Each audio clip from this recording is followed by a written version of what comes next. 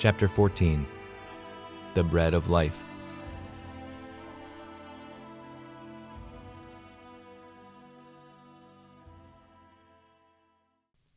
Two banquets were held in Galilee in the course of a year, one in the court of Herod at which John the Baptist preached, the other a banquet in the open air served by our Lord.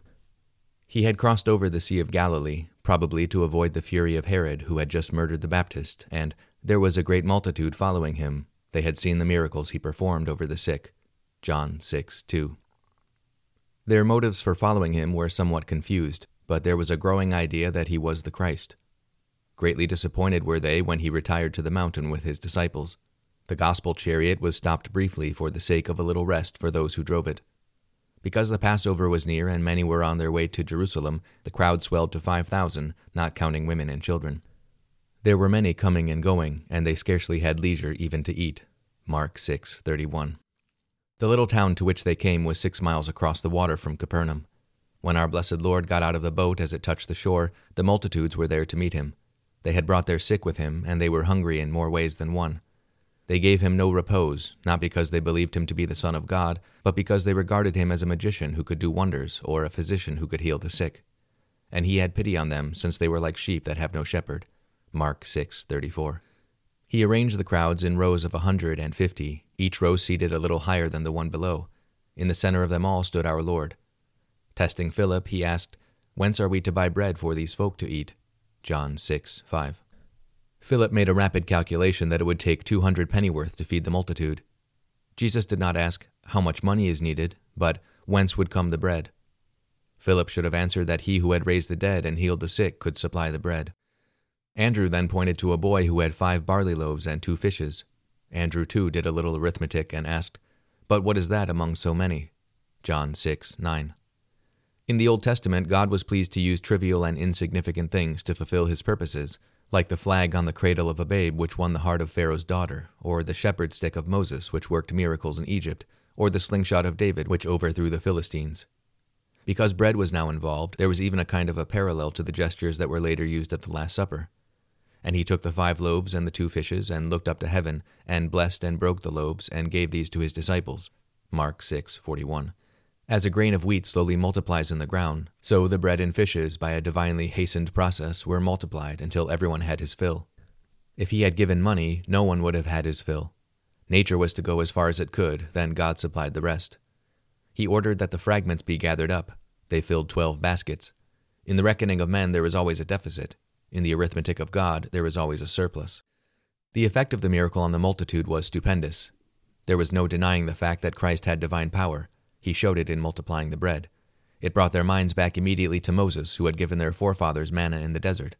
And had not Moses said that he was the prefigure of Christ or the Messiah? "No, the Lord thy God will raise up for thee a prophet like myself, of thy own race, a brother of thy own. It is to him thou must listen." Deuteronomy 18:15. If Moses had authenticated or sealed himself by bread in the desert, was not this the one to whom Moses had pointed, since he too gave bread miraculously? Who then could be a better king for them to throw off the yoke of the Romans and make them free? Here was a deliverer greater than Joshua, and here were 5,000 men ready to take up arms. Here was a king greater than David or Solomon, who could rebel against the tyrants and set the people free. They had already acknowledged him as a prophet and teacher. Now they would proclaim him as king. But the reader of hearts knew how worldly were their ambitions for him. Knowing then that they meant to come and carry him off so as to make a king of him, Jesus once again withdrew onto the hillside all alone. John 6:15. They could not make him a king. He was born a king. The wise men knew this as they asked, "Where is he that has been born the King of the Jews? We have seen his star out in the east, and we have come to worship him." Matthew 2:2. His kingship would come through the divine must of the cross, and not through popular force. This was the second time that he declined a crown. The first was when Satan offered him the kingship of the world if he would fall down and adore him. "My kingdom is not of this world," he would tell Pilate later on. But the crowd would push him to a throne. He said he would not be pushed. He would be lifted up to it, and the throne would be the cross, and his kingship would be over hearts.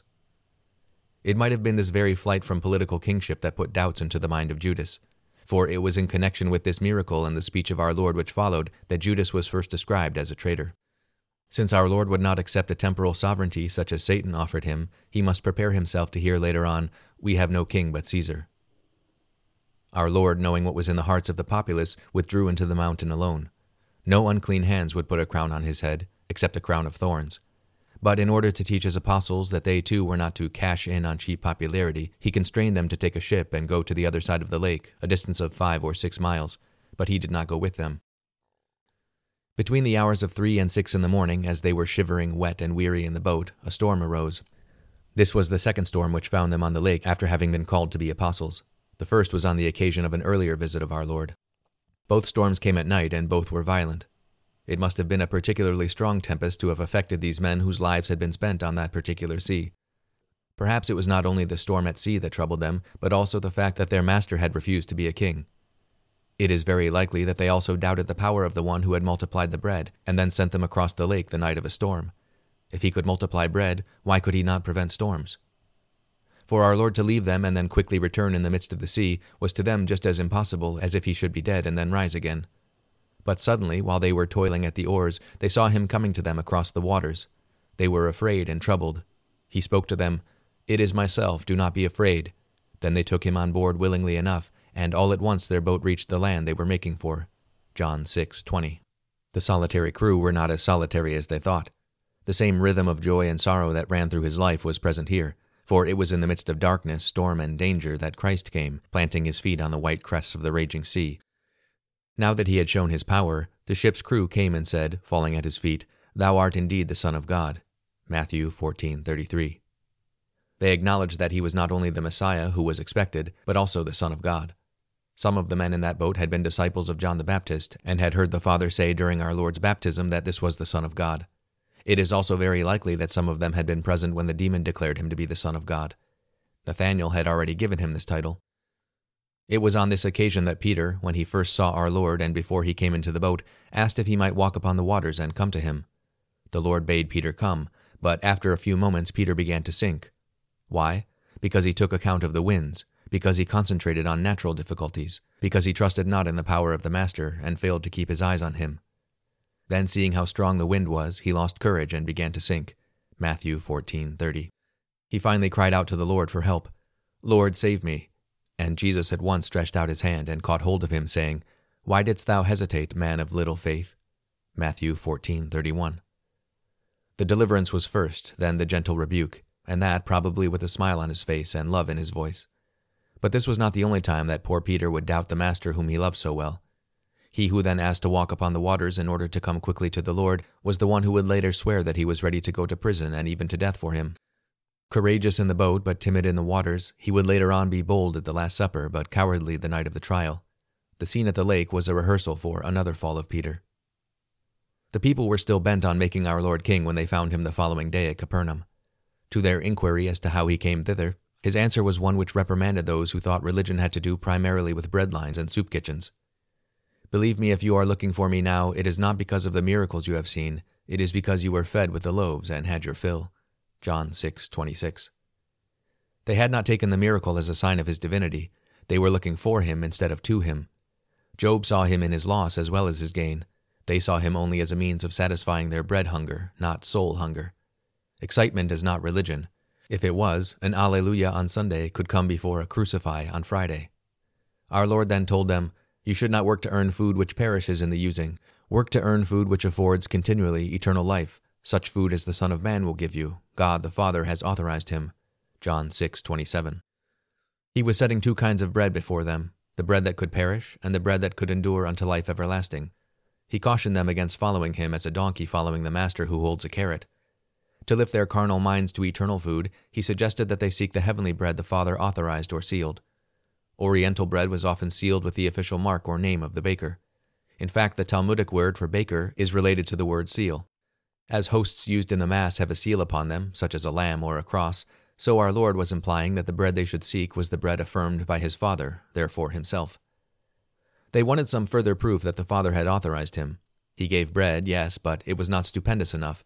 After all, had not Moses given bread from heaven? Their argument was, what proof had they that he was greater than Moses? Thus they minimized the miracle of the day before by comparing him to Moses and the bread he gave to the manna of the desert. Our Lord had fed the multitude only once, and Moses had fed them for 40 years. In the desert, the people always called bread manna, meaning, what is it? But on one occasion, when they despised the manna, they had called it light bread. So they now made light of this gift. Our Lord took up the challenge. He said that the manna that they had received from Moses was not heavenly bread, nor had it come from heaven. Furthermore, it nourished only one nation for a brief space of time. More important still, it was not Moses who gave the manna, it was his Father. Finally, the bread which he would give would nourish unto life everlasting. When he told them that the true bread came down from heaven, they asked, "Give us this bread." He answered, "It is I who am the bread of life." John 6:35. This was the third time that our blessed Lord used an instance from the Old Testament to symbolize himself. The first was when he likened himself to the ladder that Jacob saw, thus revealing himself as a mediator between heaven and earth. In his discourse with Nicodemus, he compared himself to the brazen serpent, a healer of the sin-stricken and poisoned world. Now he referred to the manna of the desert, and claimed that he was the true bread of which the manna had been only the prefigurement. He who would say, "I am the light of the world, I am the door, I am the good shepherd, I am the resurrection and the life, I am the way, the truth, and the life, I am the true vine," now called himself 3 times the bread of life. Once again he makes the shadow of the cross appear. Bread must be broken, and he who had come from God must be a sacrificial victim that men might truly feed on him. Hence it would be a bread that would result from the voluntary offering of his own flesh to rescue the world from the slavery of sin unto the newness of life. And now what is this bread which I am to give? It is my flesh given for the life of the world. Then the Jews fell to disputing with one another, "How can this man give us his flesh to eat?" Whereupon Jesus said to them, "Believe me when I tell you this, you can have no life in yourselves unless you eat the flesh of the Son of Man and drink his blood." John 6:52. He not only pictured himself as one who had come down from heaven, but as one who had come down to give himself, or to die. It would only be in the slain Christ that they would come to understand the glory of a bread that nourishes unto eternity. He was here referring to his death, for the word giving expressed the sacrificial act. The flesh and blood of the incarnate Son of God, which would be severed in death, would become the source of everlasting life. When he said, "my flesh," he meant his human nature, as the Word became flesh meant that God the Word, or the Son, assumed to himself a human nature. But it was only because that human nature would be linked to a divine personality for all eternity that he could give eternal life to those who received it. And when he said that he would give that for the life of the world, the Greek word used meant all mankind. His words became more poignant because this was the season of the Passover. Though the Jews looked on blood in an awesome manner, they were leading their lambs at that time to Jerusalem, where blood would be sprinkled to the 4 directions of the earth. The strangeness of the utterance about giving his body in blood diminished against the background of the Passover. He meant that the shadow of the animal lamb was passing, and that its place was being taken up by the true Lamb of God. As they had communion with the flesh and blood of the paschal lamb, so they would now have communion with the flesh and blood of the true Lamb of God. He who was born in Bethlehem, the house of bread, and was laid in a manger, a place of food for lower animals, would now be to men so inferior to him their bread of life. Everything in nature has to have communion in order to live, and through it what is lower is transformed into what is higher, chemical into plants, plants into animals, animals into man. And man, should he not be elevated through communion with him who came down from heaven to make man a partaker of the divine nature? As a mediator between God and man, he said that as he lived by the Father, so they would live by him. As I live because of the Father, the living Father who has sent me, so he who eats me will live in his turn because of me. John 6:58. How carnal was the eating of the manna, and how spiritual was the eating of the flesh of Christ. It was a far more intimate living by him than a baby's living by the nourishment supplied by the mother. Every mother to every child at her breast can say, "Eat, this is my body, this is my blood." But actually the comparison ends there, for in the mother-child relationship, both are on the same level. In the Christ-human relationship, the difference is that of God and man, heaven and earth. Furthermore, no mother ever has to die and take on a more glorious existence in her human nature before she can be the nourishment of her offspring. But our Lord said that he would have to give his life before he would be the bread of life to believers. The plants which nourish animals do not live on another planet. The animals which nourish man do not live in another world. If Christ then was to be the life of the world, he must be tabernacled among men as Emmanuel, or God with us, supplying a life for the soul as earthly bread is the life of the body. But the mind of his hearers rose no higher than the physical, as they asked, "How can this man give us his flesh to eat?" It was madness for any man to offer his flesh to eat. But they were not left long in the dark, as our Lord corrected them, saying that not a mere man, but the Son of Man would give it. As usual, that title referred to the expiatory sacrifice he would offer. Not the dead Christ would believers feed upon, but the glorified Christ in heaven who died, rose from the dead, and ascended into heaven. The mere eating of the flesh and blood of a man would profit nothing, but the glorified flesh and blood of the Son of Man would profit unto life everlasting. As man died spiritually by physically eating in the Garden of Eden, so he would live again spiritually through eating the fruit of the tree of life. Christ's words were too literal, and he cleared up too many false interpretations for any of his hearers to claim that the Eucharist, or body and blood he would give, was a mere type or symbol, or that its effects depended upon the subjective dispositions of the receiver. It was our Lord's method whenever anyone misunderstood what he said to correct the misunderstanding, as he did when Nicodemus thought born again meant re-entering his mother's womb. But whenever anyone correctly understood what he said but found fault with it, he repeated what he said. And in this discourse, our Lord repeated 5 times what he had said about his body and blood. The full meaning of these words did not become evident until the night before he died. In his last will and testament, he left that which on dying no other man has ever been able to leave, namely his body, blood, soul, and divinity, for the life of the world.